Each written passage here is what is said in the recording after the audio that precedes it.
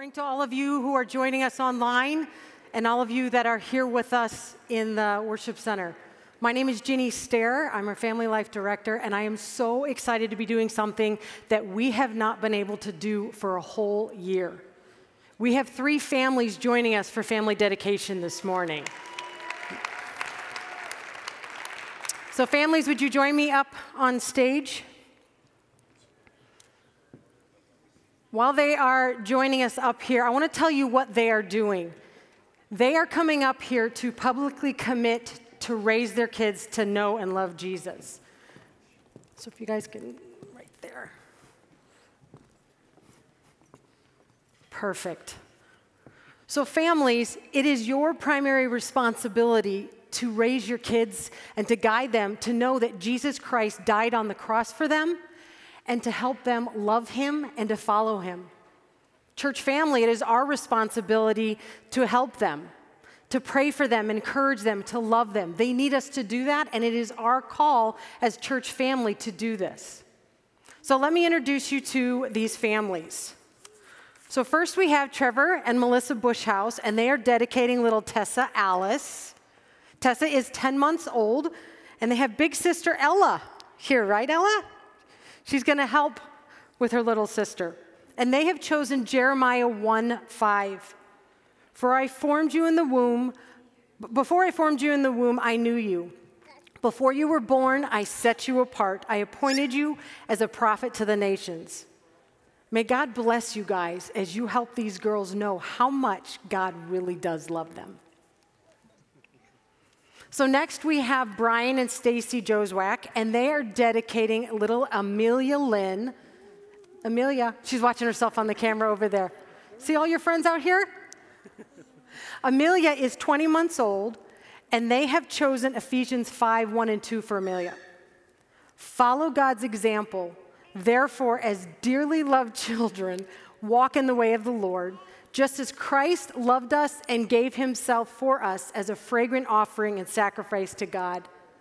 May God bless you guys as you help Emmy to walk in God's ways and to love him. And finally, over here, we have Michael and Aubrey Schramer, and they are dedicating little McKenna Elizabeth, who is also 10 months old. Love the pigtails.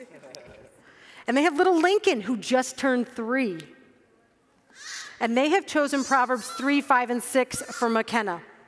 Trust in the Lord with all your heart and lean not on your own understanding. In all your ways submit to him, and he will make your paths straight. May God bless you guys as you help Tessa and Lincoln to trust God and to love him. Would you join me in praying for these families? Father, thank you that we have the opportunity to celebrate with these families and the blessing that these little ones are to them. Lord, I just ask that you draw these little ones to you.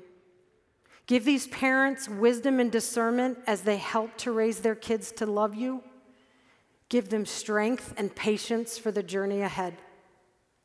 Father, would you help us as their church family to walk alongside them, to encourage them, and to love them and to help them in this? Lord, we love you and we love these families. We ask that you bless them. Help them to love you and to follow you. Give them all the wisdom they need. Lord, we ask all of this in your precious and holy name, your Son, Jesus Christ. Amen. All right. Come on over here.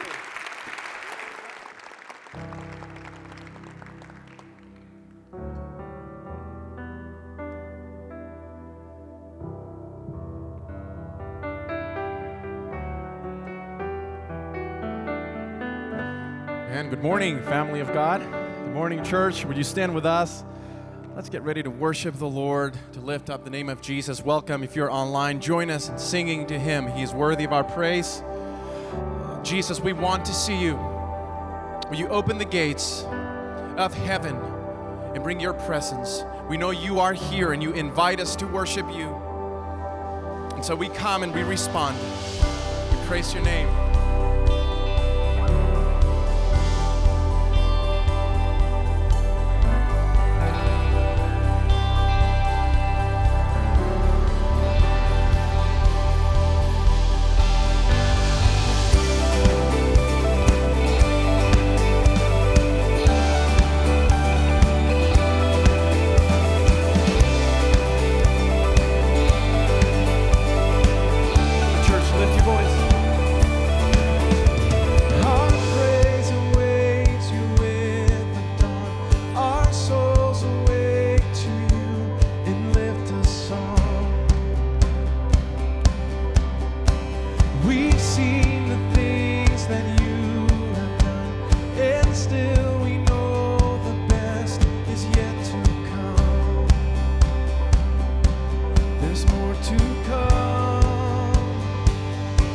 So open the gates and let your glory come down. Open our hearts and let our worship pour out.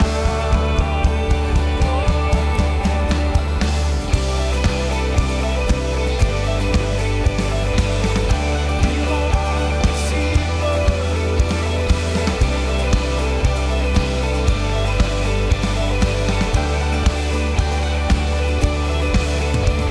your presence here is all we need.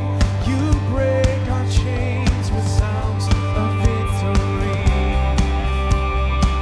You're changing everything. Open the gates and let your glory come down. Open our hearts and let our worship pour out. Open the gates and let your glory come down. Open our hearts and let our worship pour out. Come flood this space. No one else could take your place. Oh, come have your way. No one else could take your place. Come flood this space. No one else could take your place. Come have your way. No one else could take your place. Open the gates and let your glory come down. Open our hearts and let our worship pour out. Open the gates and let your glory come down. Open our hearts and let our worship pour out.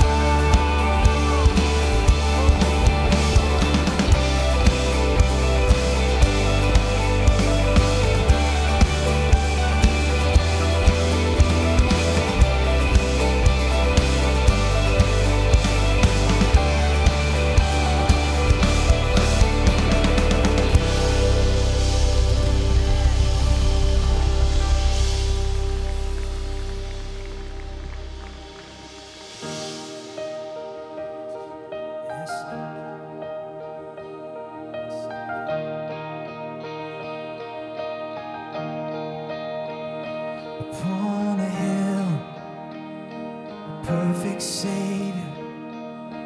Upon that day, the greatest love, the punishment that should have fallen on us. Upon him, upon him, upon his head, a crown of thorns. Upon his heart, a broken world, the wage of sin, the weight of our transgressions. Upon him, upon him. So we sing, Christ has died, we are forgiven in Christ alive. We are the risen, and he shall come again. Praise the King, praise the King. One voice. Upon our hearts, his name is written, the King of kings, the Lord of lords. Pouring out a song of praise together. Upon him, upon him. We sing Christ. Christ has died. We are forgiven in Christ alive. We are the risen, and he shall come again.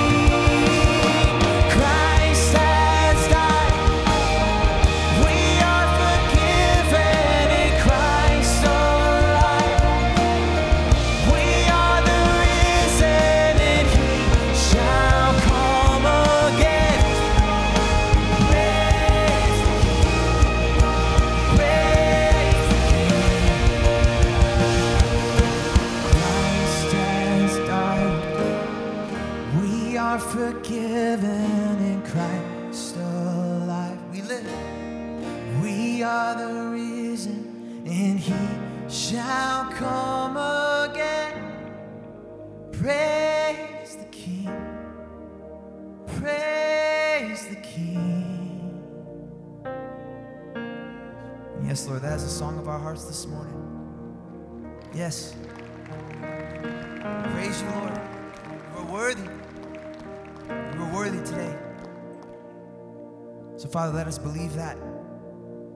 Let this not just be some emotional response, but let this be an encounter with you, Father. And Father, show us more and more this morning that you are with us, you are present. We love you. We do all of this in the name of your Son, Jesus, the King of glory. Amen. Amen. Amen. Let's give it up for King Jesus this morning.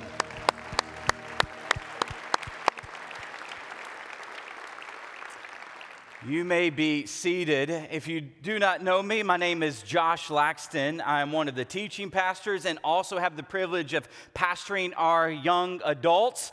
And so what we have just experienced, that's heaven. Yeah, thank you, one of you, thank you, yes. I mean, that's truth. We were singing truth. Christ has died. We are forgiven. Christ is alive. We are the risen. I mean, I'm not singing it. I'm just going to speak it because you don't want me singing it. Well, before we kind of have our pastoral prayer moment, let me just celebrate with Wheaton Bible about 2020 and our giving. Hey, we ended the year in the black. Yeah, so give it up. Yes, give it up for your generosity. Now, you do realize that when you give to His church, you are literally giving to the mission of God. So part of the mission of God involves all of these ministries and all of these programs and all of our mission partners. And when you give, you make a difference. And one of my mentors, he's taught me, when you don't give, you make a difference. And so just know that what you do give, gosh, it is going way beyond you. Hey, will you go with me to the Lord in prayer before we dive in this morning? Father, we are here to glorify you. We are here to worship you, to ascribe worth to you. You are our creator. You are our God. You are our pursuer. You are our lover. Even when we were far away, you pursued us. You forgave us. You drew us to yourself. Through your Son, you demonstrated your love for us. Even while we were far away, we were sinners. You sent Jesus, and Jesus, you died in our place. We worship you, God the Father, God the Son, God the Holy Spirit. Father, I know that this week our nation sworn in a new president and his administration. And the Bible calls us to lift up those who are in authority over us. And so, Father, we pray for President Biden, his cabinet, his administration. We pray that you would give him wisdom and discernment from heaven. We pray that you would bring conviction. If he doesn't know you, if none of his cabinet knows you, if none of his administration knows you, we pray that you would send the Holy Spirit to convict their lives, to convict their hearts. Would you draw them to yourself? Father, I pray that you would put people around him to speak truth into power. Father, I pray that you would unify our nation. So I pray that their administration will be a unifying administration. And if they will not be, here's my prayer for the church, that we would be the united body that you have called us to be. So that when our nation looks at how you can be unified in diversity, they would look at the church. And they would see how Republicans and Democrats and conservatives and liberals can come together and worship the King, King Jesus. May we be the salt and light of the world. For it is in our King's name, King Jesus, we pray. And all God's people said, amen. Well, if you have your Bible, go ahead and turn with me to John chapter 14. While you're turning there, let me welcome all of you who are connecting with us online via Facebook or YouTube. It is so great to have you with us this morning. Now, we're in this series, The Upper Room, where we're looking at really the last 48 hours of Jesus' ministry with his disciples here on planet Earth before he will be arrested, crucified, buried, and then 3 days later, he rises from the dead. But we're looking at this period of 48 hours, and we're seeing what we can glean from Jesus' teaching and apply to our life today in the 21st century. So will you go ahead and stand with me as we honor the reading of God's word, and we will jump right into the word this morning. Now, we're only going to read one verse, but I'm going to be looking at verses 1 through 14 this morning. But verse 1 says this, Jesus' words, "Do not let your hearts be" what? Troubled. Believe in God, believe also in me. Jesus, we pray that you being the Word would speak to our lives and that you would go to work, Spirit, conforming us and molding us more into the image of Jesus through the preaching of your Word. Amen. You may be seated. Now, it's very interesting that Jesus is in this upper room with his disciples, and he utters these words, "Do not let your hearts be troubled." Now, that word troubled could mean disturbed, it could mean unsettled, it can mean confused. Now, why would the disciples' hearts be confused, be disturbed, be unsettled? Well, I could give you a couple of reasons. If you kind of read the context, Jesus has been talking about his impending death. So he's told his disciples, the Son of Man must die. So life is going to get darker before it gets brighter. Jesus has showed them what a true servant does. He goes over, grabs the bowl, grabs the towel, and wipes dirty feet. That's what a servant does. Well, he's also shared with them that one of the 12 would betray him. He's also said that Satan has asked to sift all of you like wheat, to shake your faith. And then he even tells Peter, "Hey, buddy, you're going to deny me 3 times before the rooster crows." Now, as you can imagine, I want you to imagine, you're one of the 12. Jesus has just told you all of this. He's demonstrated this. Your mind's spinning. Like, oh my gosh, what's happening? And we thought this is the king who's come to make all things new, to come to overthrow the Roman Empire, come to institute the glory days, even better days of Israel. Well, what is he talking about? Dying. And then there's probably some shame there, right? Because, Jesus, their king, who they claimed as the Son of God, he's the one grabbing the bowl, washing the feet. I think it's kind of a little shame going on. Like, man, we should have known better. We should have grabbed the bowl. We should have grabbed the towel. And then there's this confusion. Like, betrayal? Why would somebody betray Jesus? And I'm confused, Peter. That's what Peter's thinking. I'm confused. What do you mean I'm not going to deny you? I'll die for you. I'll go to prison for you. See, Jesus knew that in their environment, their situation, and their circumstances, their hearts would be troubled. Their hearts would be distressed and unsettled. And let me ask you this question. What troubles you? What troubles your heart? What's troubling your heart? You see, when I look at humanity, I definitely see some things that trouble our hearts. Like one, trying to figure out life. Like, that's just troubling in and of itself. And then when we think we figured life out, poof, something happened. You're like, man, I got to restart this thing. Got to figure it out. And then here's another thing, finances, paying bills. I know some of you are probably here, you're listening online, and you're like, I don't even know how I'm going to pay the rent. I don't even know how I'm going to pay the mortgage this month. And so my heart is unsettled and it's disturbed. Maybe there's some relational problems, some tension in your marriage, tension with your kids. Maybe you've gone through a nasty divorce, or maybe you have gone through a breakup. Maybe you are struggling with a wayward child. And then political turmoil. Here's what I do know. 4 years ago, half the nation, they were troubled. This past week, January 20th, half the nation is troubled. And so we got political turmoil that leads to a troubled heart, confusion, uncertainty, confusion as to what is transpiring, confusion as to identity, who I am, what am I supposed to do?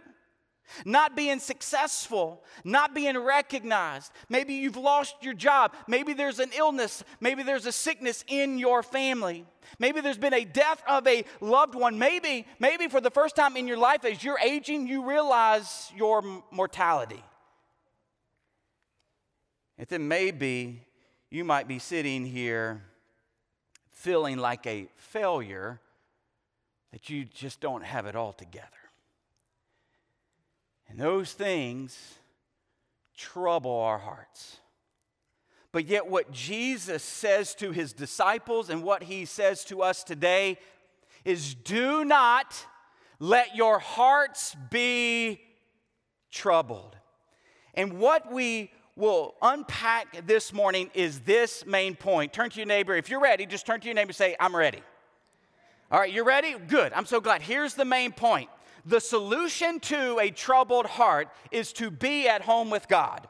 The solution to a troubled heart is to be at home with God. And Jesus gives us 3 truths that unpack that main point. And here we go. Truth number 1. There's room for you in God's house. There's room for you, there's room for you, there's room for you, there's room for you, there's room for me in God's house. We see this in verse 2 and 3. Jesus, after saying, believe in God, believe also in me, says, my Father's house has many rooms. Now, I know some of you grew up with the King James Version, and it's mansions. Well, you don't have a mansion. Sorry to burst that bubble. Boop. No, so you're not going to have this like 4,500, 10,000 square foot mansion. Just sorry, not going to happen. Rooms here actually means dwelling places. So in my Father's house, there are many rooms. If that were not so, would I have told you that I'm going there to prepare a place for you? And if I go prepare a place for you, I'll come back. And I'll take you to be with me, that you also may be where I am. So Jesus is now speaking truth into their troubled hearts, hoping to bring calm and rest and peace. And the truth that he begins with is that there is a room for you in God's house. Now, there's a couple of biblical themes that Jesus notes in these 2 verses. The first biblical theme that he notes is God's dwelling place. God's dwelling place. Do you know, or do you realize that God has always intended to dwell with humanity? He's always wanted to be present among human beings. And the trajectory of Scripture from Genesis to Revelation, from the very first book of the Bible to the very last book of the Bible, charts this trajectory that God wants to dwell with man. He starts in a garden. He moves to a temple. He moves from a temple to a person, Jesus, and then he moves from a person to a body called the church, and then from the church to the city, the new city in Revelation 21. So from Genesis to Revelation, God has always intended to dwell with humanity. But here Jesus says, I have to go and prepare this dwelling place. I've got to go prepare this room for you. Now, what is he talking about? Is he talking about, growing up with my earthly father Joseph, I learned to be a carpenter. So I know the blueprint. I got my hammer, I got my nails, and I got my tape measure. And so I'm going to go and I'm going to build. Is he talking about that? No, he's not talking about that. He's talking about a spiritual place, a spiritual dwelling. And he's alluding to the fact that he has to go to the cross. He has to go to the cross because the cross is going to be the way he opens up and prepares the room for his followers. Now, a little over a month ago, I preached a message on the love of God seen in Genesis, right? I don't know if you were here. If you weren't, you didn't, I would encourage you to go back and listen to the love of God. But at the end of Genesis 3, God kicks Adam and Eve out of the garden. Now, why does he do that? Because they sinned. They committed rebellion. They committed treason. They got kicked out of the dwelling place of God. And then you fast forward some chapters and you see that God calls a man by the name of Abraham, and he promises Abraham, you're going to be a great name. You're going to have a great nation, and I'm going to give your ancestors this land, this promised land. And I'm going to be with you, and they're going to be my people. And then you fast forward, and God enters into a covenant relationship with Israel. And first, he has a tabernacle erected. And as Israel, as they are mobile, this tabernacle follows them, and the tabernacle would always be in the center of Israel. And then you fast forward later in Israel's history, you see King David come on the scene. They're in the promised land. They're enjoying the promised land. And King David's like, man, we're flourishing as a nation. And here God is. He has this mobile tent out there. Let's build him a temple. And so David wants to build a temple, but he doesn't. His son does, Solomon. And the temple becomes the centerpiece of Israel. Now, the temple is where the Shekinah glory, the presence of God, dwells. And there was only one person that could go into the Holy of Holies where God's presence, his Shekinah glory, dwelled, and that was the high priest. No one else, no other Israelite could go into the presence of God. Then you fast forward, and what has happened is that Israel has disobeyed and has rebelled against God. They did not allow their life to revolve around the glory of God, and so God kicks them out of the promised land. They become exiles and strangers, but he sends prophets to tell them, hey, I'm not going to leave you as exiles. I'm not going to leave you as strangers. I'm going to send a redeemer. I'm going to send a deliverer. I'm going to send a savior. And so you fast forward more, and you see Jesus who comes on the scene. He is the deliverer and redeemer and restorer and savior. And we read in John 1 that the Word of God, that Jesus was the Word of God, and the Word of God became flesh, and he what? He dwelt. That means he tabernacled. He dwelt among us. And they were able to behold his glory.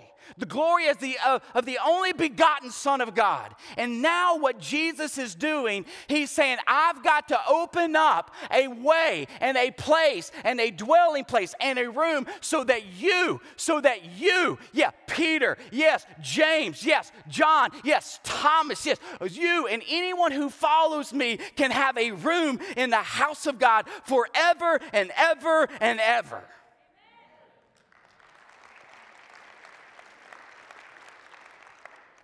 So he's prepared a way so that we can dwell with God.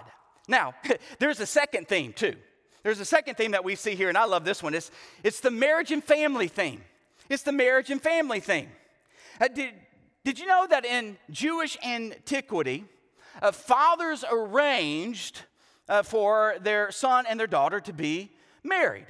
So the father of the groom would pick out a daughter for his son, and then he would pay a price, a dowry price, to purchase the woman for his son. And what would happen is that they would legally enter into a marriage covenant, but it would be called the engagement or the betrothal period.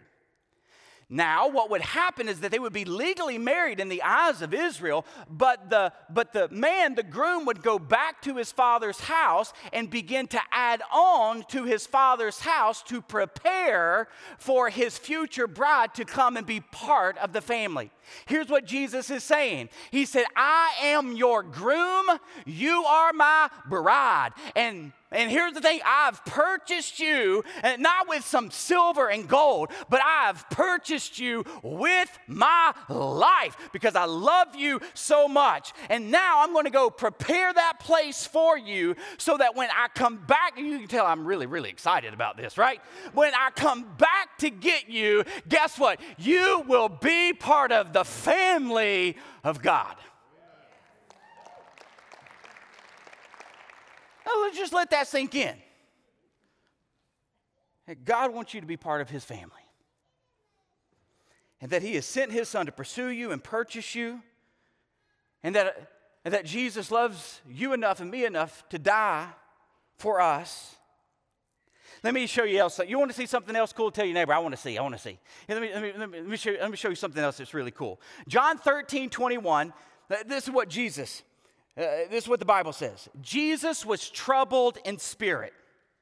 Now, why was he troubled in spirit? Because it was in the context of Judas betraying Jesus. And then in Matthew 26:38, we read, Jesus began to be sorrowful and troubled. My soul is overwhelmed with sorrow to the point of death. Now, this is in the context of him in the Garden of Gethsemane getting ready to go to the cross. Now, did you notice? Jesus' heart is troubled. It's disturbed. It's distressed. But yet he tells his disciples, don't let your heart be troubled. Why is Jesus' heart troubled? I'm so glad that you asked that question. Let me tell you why. Because on the cross, God is going to pour out his wrath and his judgment on his perfect Son for the sin of mankind. And at that moment, the Father's back, his face would be turned from the Son. He would be cast out from his home. And Jesus would be homeless because he has taken upon our sin. So don't miss this, church. Jesus was troubled so that we don't have to be. Yeah, you can clap for that. That's truth. Listen, that was well worth the price of admission. You said, I didn't pay anything to get here. I'm telling you, it's awesome. The second truth that we see here is that the way to God's house is simple yet sacrificial. So not only does God have a room for you to dwell with him, but the way to God's house is simple yet sacrificial. Look at verse 4 and 6. So Jesus says, you know the way. Hey, guys. Listen up, hey, you know the way to where I'm going. And old Thomas, you got to love old Thomas, right? Doubting Thomas, here's what old Thomas says. Lord, we don't know where you're going, so how can we know the way? Like, we've been asking you to text us the address. Like, if you could just text us the address, we can pop it in Waze. I know Peter likes Google Maps, but either way, we know that if you just give us the address, boop, we'll pop it in the GPS. We'll know where you're going, but you haven't told us where you're going. Jesus, he answered, I am the way, the truth, and the what? And the life. No one comes to the Father except through me. Now, before we break down Jesus' answer to Thomas, I want to note 3 tendencies that human beings have when they figure out that this world isn't their home. 3 tendencies that human beings have when they figure out this world isn't their home. Tendency number 1 is they try to make it their home. So they realize, man, this world is uncomfortable, this world is troubling, it's not the way I want it, and so they go to work trying to make this world their home. This kind of thought process would be found in atheists, agnostics, postmoderns, naturalists. They don't see that there's this other world, there's nothing lying behind this life, and so what they do is they go to work trying to make this world their home. Have you ever met that person who is so meticulous about their house? Like maybe it's a mom, with rambunctious kids, and don't throw the ball in the house, don't throw the ball, you'll break something. They're just so protective of their house. Or if you just move a book on their coffee table, there's no dust, because they're so concerned about their house being in order. Let me just say it this way. The reason why we have this cancel culture today is because those who cancel those who do not think like them, behave like them, act like them, they see them as someone who's messing up their home. Because they want to be comfortable. This is my home. It's my house. A second tendency that people have is that they just give up and walk through life hopeless and in defeat. That's just a miserable way to live. They're like, well, we can't change things. It is what it is, so I'm not going to pitch a fit. I'm just going to survive until I die. Very hopeless. But then the third tendency that people have when they realize that this world isn't their home is that they realize that they were made for another world. And so therefore, they try to figure out where they're going, what home is, and then they adjust their lives accordingly. And this is where we get religion. So you have these major religions in the world. They believe that something is bigger. They believe that there is a God out there. And so they try to figure out who this God is. But every religion under the face of the sun, they have commands, they have rules, they have expectations, they have pillars, they have a pathway to enlightenment. And so what they do is they start working their way so that when they end this life, they could be off into the next life. That's religion. But did you notice that's not the direction Jesus gave his disciples? So Thomas wants to know the way to the Father. He wants to know about this other world. And Jesus doesn't give him a set of directions. Jesus doesn't give him a list of commands. Jesus gives them a person, I am. I am. Hey, Thomas, you want to know the way?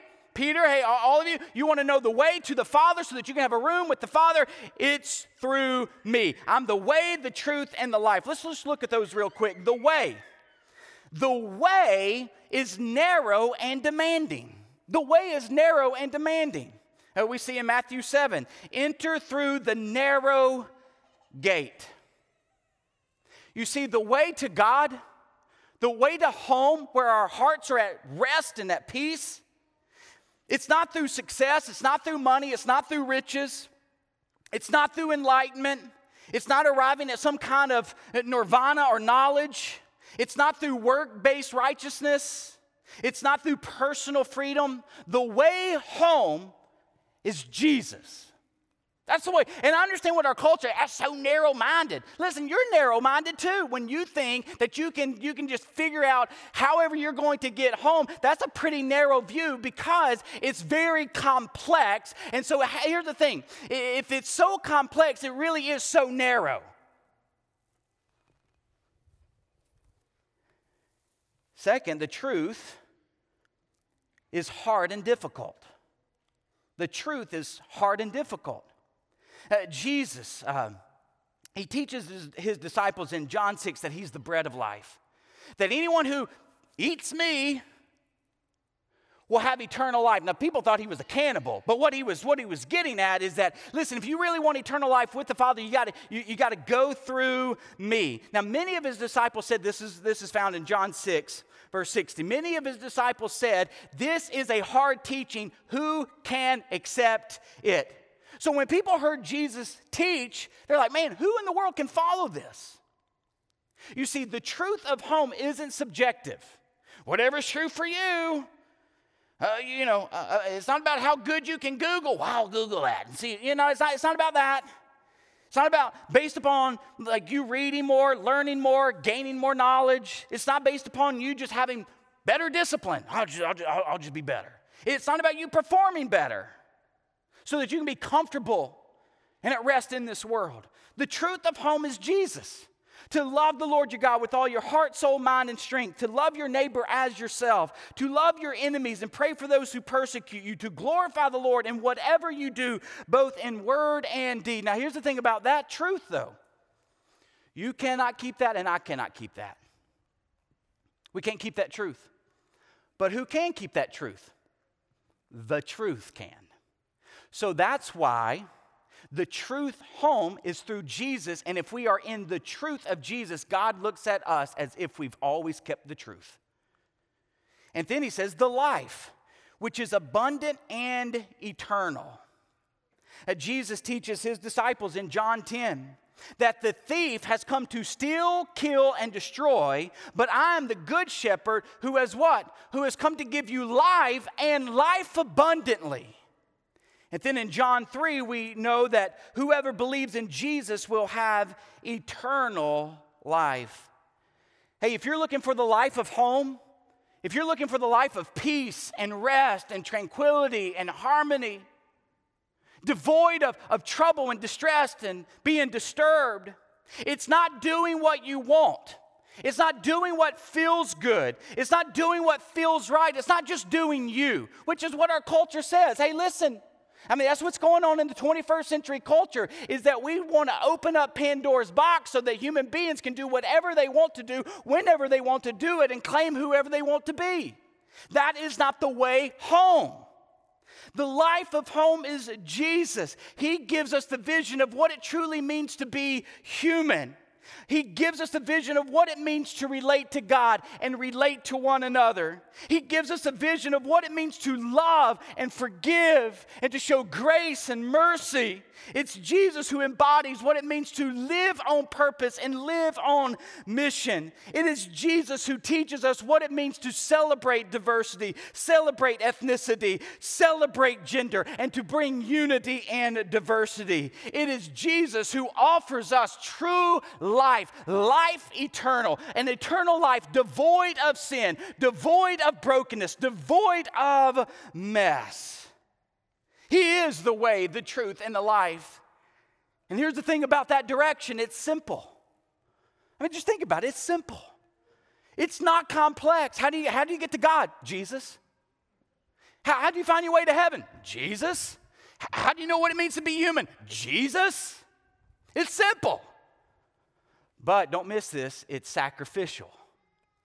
Because if you're going to go the way of Jesus, you've got to die to the way of yourself. It's simple, yet sacrificial. And here's another cool part. It's already, but not yet. It's now, but not yet. See, when you follow Jesus, you go ahead, and what he does is he deposits his Spirit so that you can go ahead and get a glimpse of home. So it's now. You can go ahead and experience home right now, even when the environment, even when the situations, even when the circumstances are troubling and tumultuous, you can go ahead and get a glimpse of home, but not fully yet. And so let me ask you, do you know the way home? Do you know the way home? Do you know the way home? And then the third truth that Jesus gives his disciples is you can know that you are part of God's house. Not only there is a room for you in God's house, and the way to God's house is simple yet sacrificial, but hey guys, church, you can know that you are part of God's house. Well, yeah, Josh, how? How can we know? I'm glad you asked, because the disciples were asking the same question, and we see this in verse 1, 10, and 11. Jesus says, you believe in God, believe also in me. Don't you believe that I am in the Father and that the Father is in me? Believe me when I say that I am in the Father and the Father is in me, or at least believe on the evidence of the works themselves. Do you want to know? You want to know? You want to know that you're part of God's house? Believe in Jesus.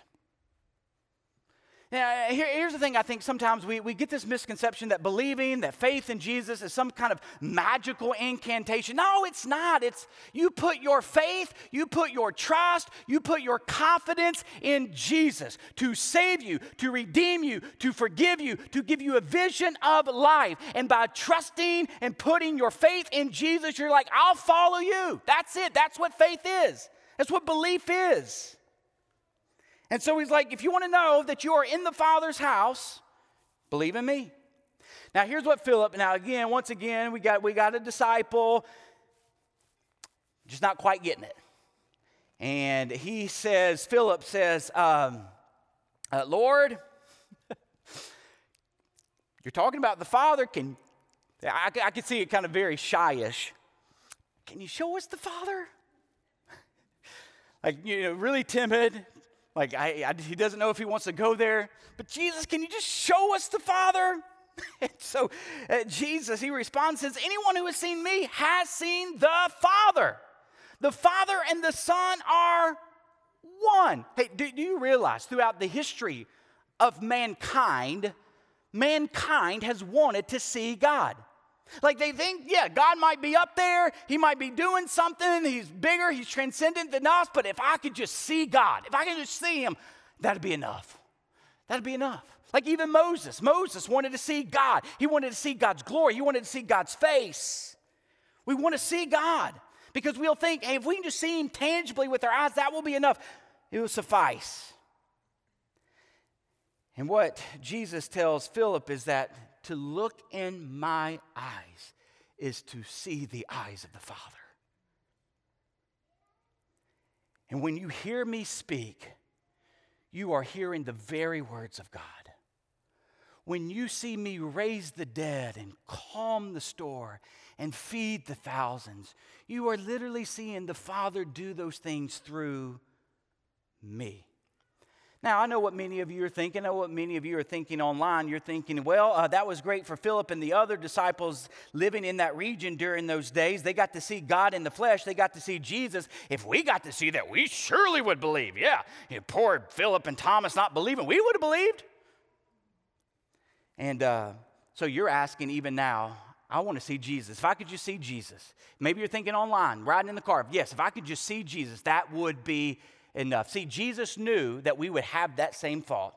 And that's why he says what he does in verse 12. Very truly, I tell you, whoever believes in me will do the works I've been doing, and they will do even greater things than these. Why? Because I'm going to the Father. Oh, this is amazing, church.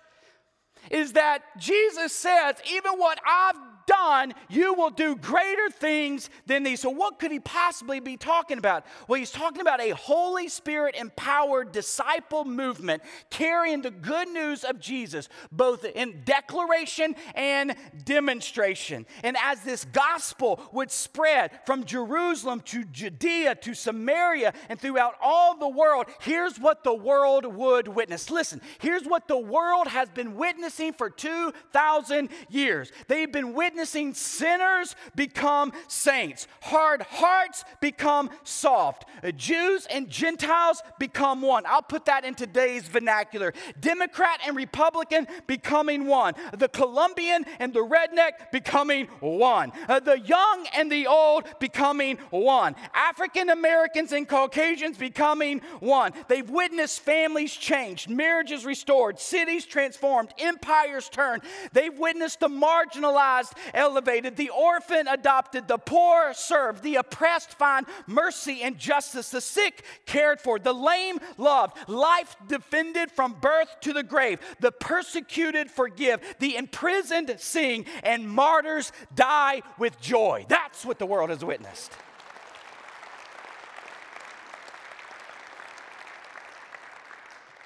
And here's how you can know that you are part of God's family. Believe in Jesus, but also become part of his work. Because as you become part of his work, you literally give the radiance and the glory of King Jesus to a watching world longing for home. The solution to a troubled heart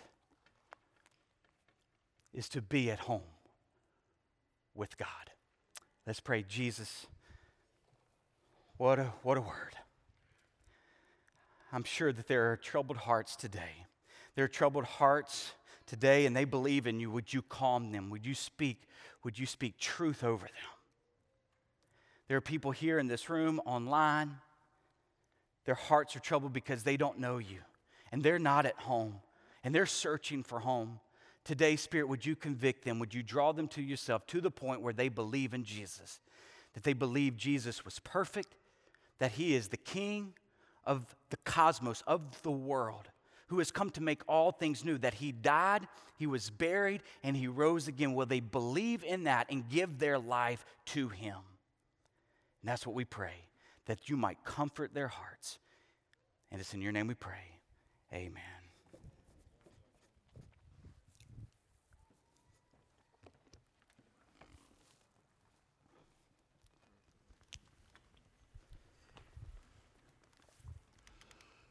Good morning.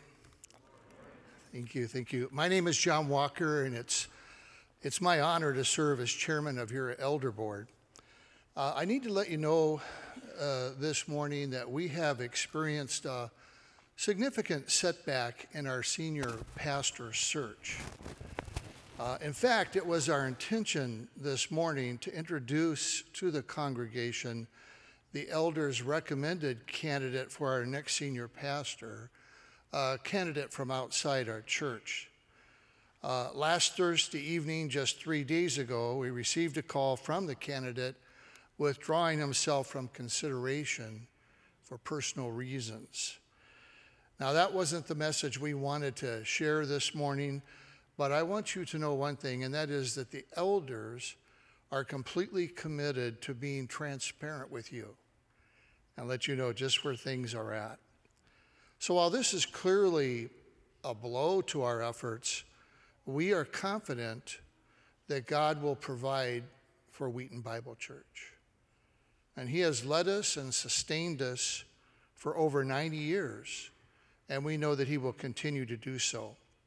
So we are praying and developing plans on how to best proceed on our journey together as a church. This is going to take some time, so I want to ask you to please be patient. And we invite you to join us in waiting upon the Lord and seeking his provision and his timing. And as has been our practice, we will continue to bring you regular updates. And we ask for, and we deeply value your prayers and your support. Elder Jim Getz, the chairman of our search committee, will now lead us in prayer. Thank you.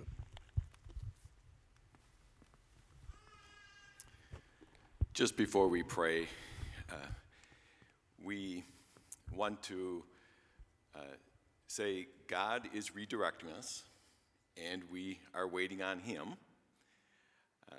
We are so very grateful for his power, his love. We are also very, very grateful for each of you, for your fellowship, your love, and your prayer. Proverbs 16:3 says this: "Commit to the Lord whatever you do, and he will establish your plans. The Lord works out everything to its proper end." Let's pray. Dear God, we come to you this morning knowing you are our home. And we praise you that Jesus is the way, the truth, and the life. We ask that you would fill us with your Holy Spirit, that you would guide us as we wait on you, that you would bless us with the presence of your Holy Spirit. Give us now your wisdom, your peace, your love, as we trust all these things in you. Our country looks to you, our church looks to you, and each of us as individuals look to you in this time. And we praise you in the name of our Son, of your Son, our Lord and Savior, Jesus Christ. Amen.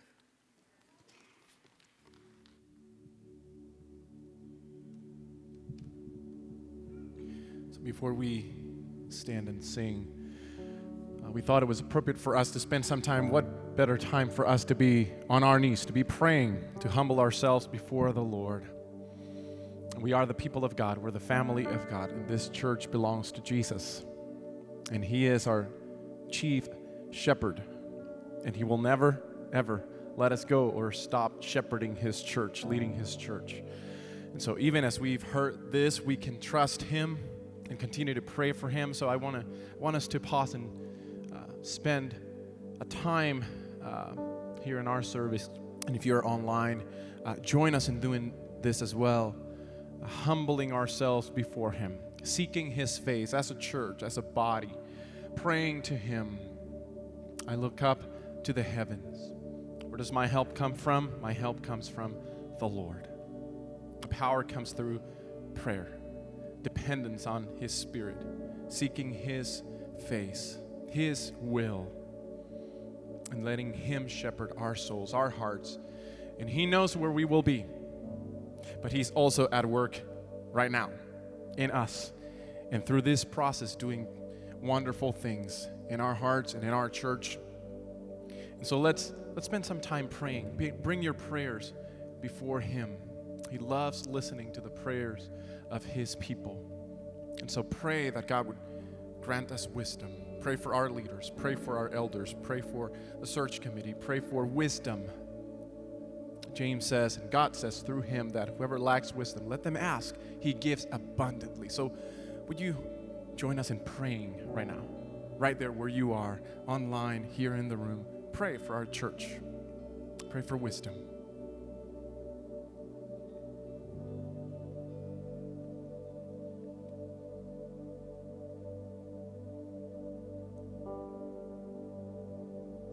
Pray for humility and dependence on the Holy Spirit. Romans 8:26 says that when we don't know how to pray, He prays for us, intercedes for us in our weakness. If we feel weak, there's uncertainty, questions, that's okay. We trust you, Lord.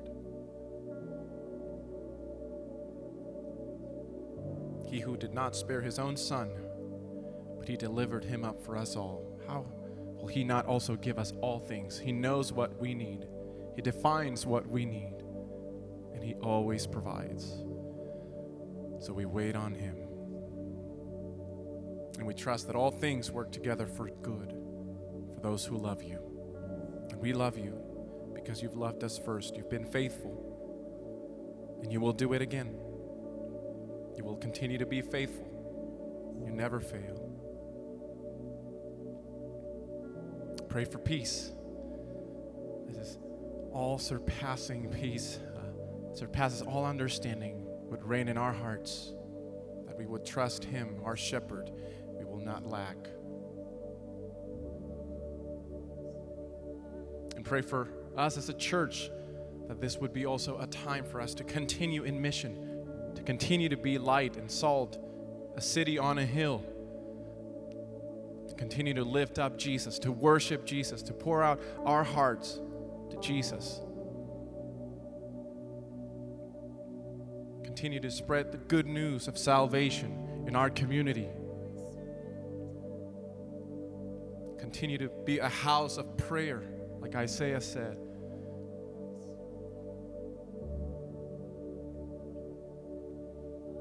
Lord, when we don't see it, you are at work. The things we know, the things we do not know.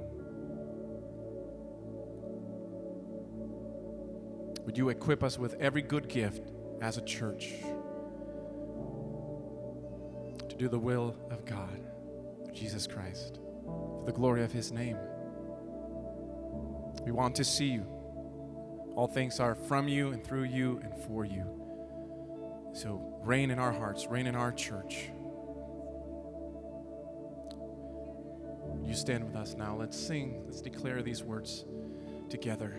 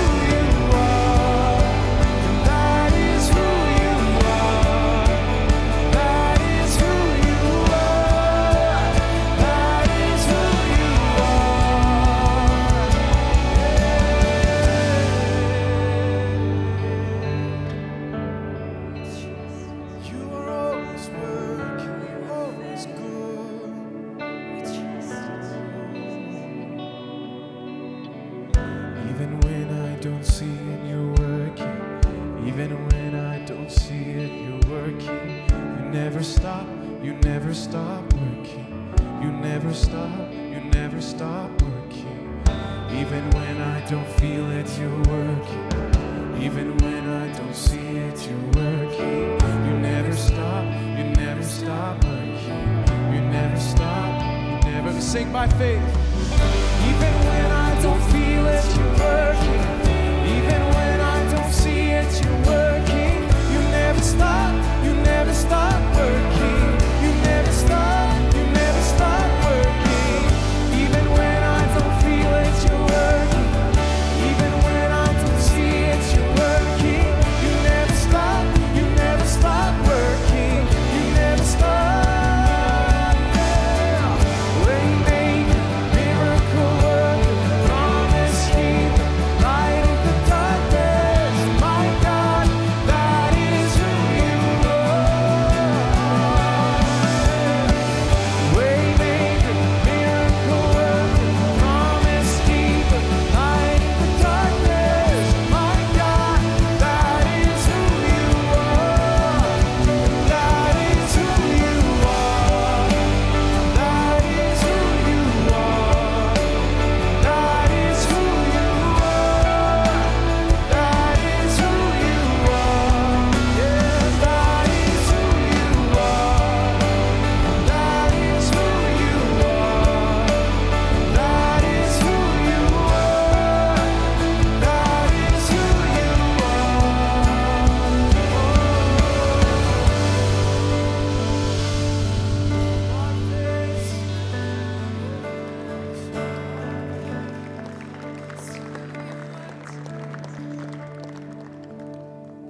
Church, if that is true, if he is who he says he is, and we believe that he is Waymaker, that he works miracles, that he is the promise keeper, that he is our light in the darkest times, if that is true, we can surrender. Everything we are, we can surrender to him. Everything we have, we can trust him. We can look to him in full confidence.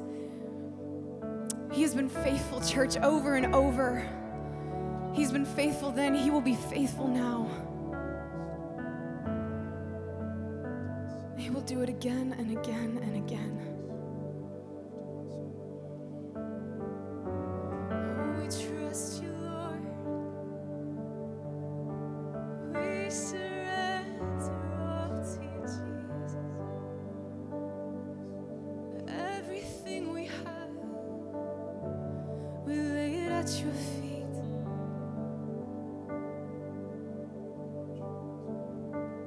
And I've seen you move. You move the mountains, and I believe I'll see you do it again. You made a way when there was no way, and I believe I'll see you do it again, Lord. And we'll see him do it again and again and again and again. I'll see you do it again, God.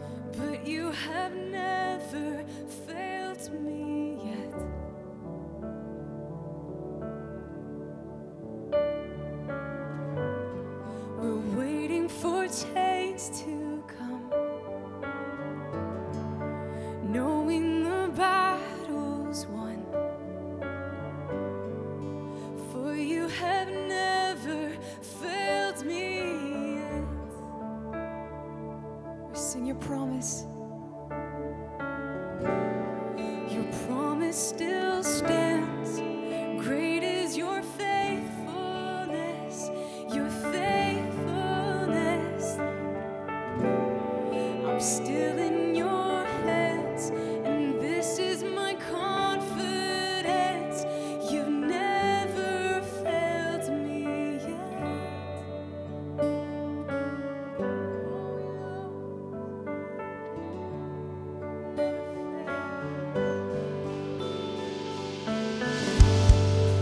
I know the night won't last.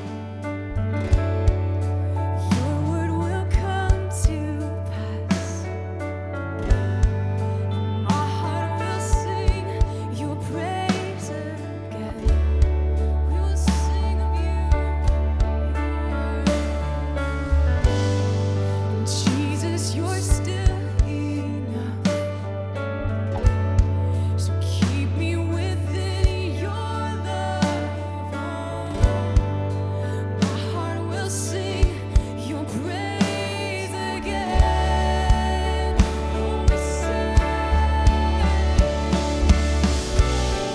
Your promise still stands. Great is your faithfulness. Your faithfulness. I'm still in your hands. This is my confidence. You never fail.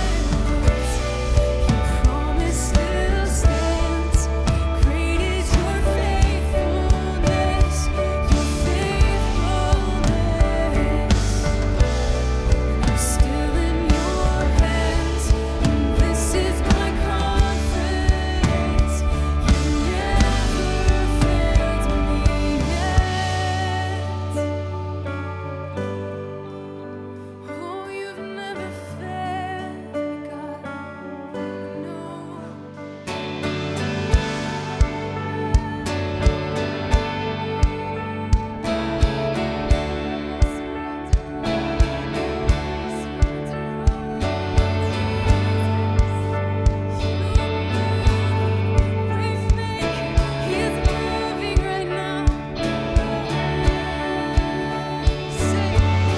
I see you move. You've moved the mountains, and I believe. I see you do it again. You made a way when there was no way, and I believe. I see you do it again. I've seen you move. You move the mountains, and I believe. I see you do it again. You made a way when there was no way, and I believe. I see you do it again. I've seen you move. You move the mountains, and I believe. I see you do it again. You made a way when there was no way, and I believe. I see you do it again. We see you do it again. Every time we see you do it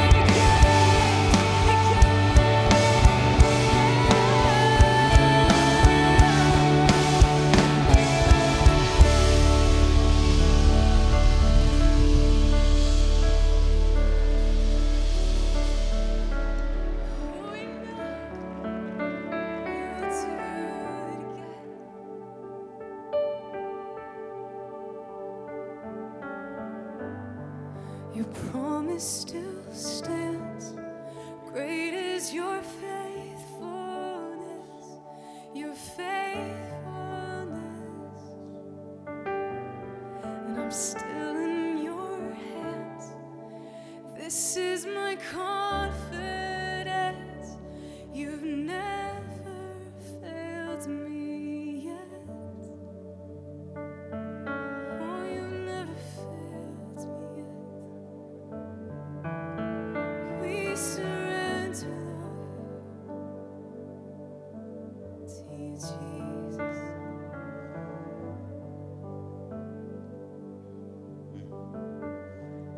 Church, He loves you. He loves you.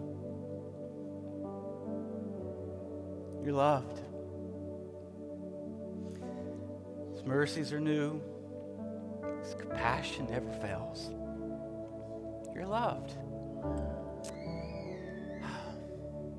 I can't even really speak. But I do want to remind you of our annual business meeting next week. If you're not registered, you can register. Just go online. If you need one of those packets about the financial plan and all of that, they're out there somewhere throughout the building. Let's just sit just for a second. The amazing love of God.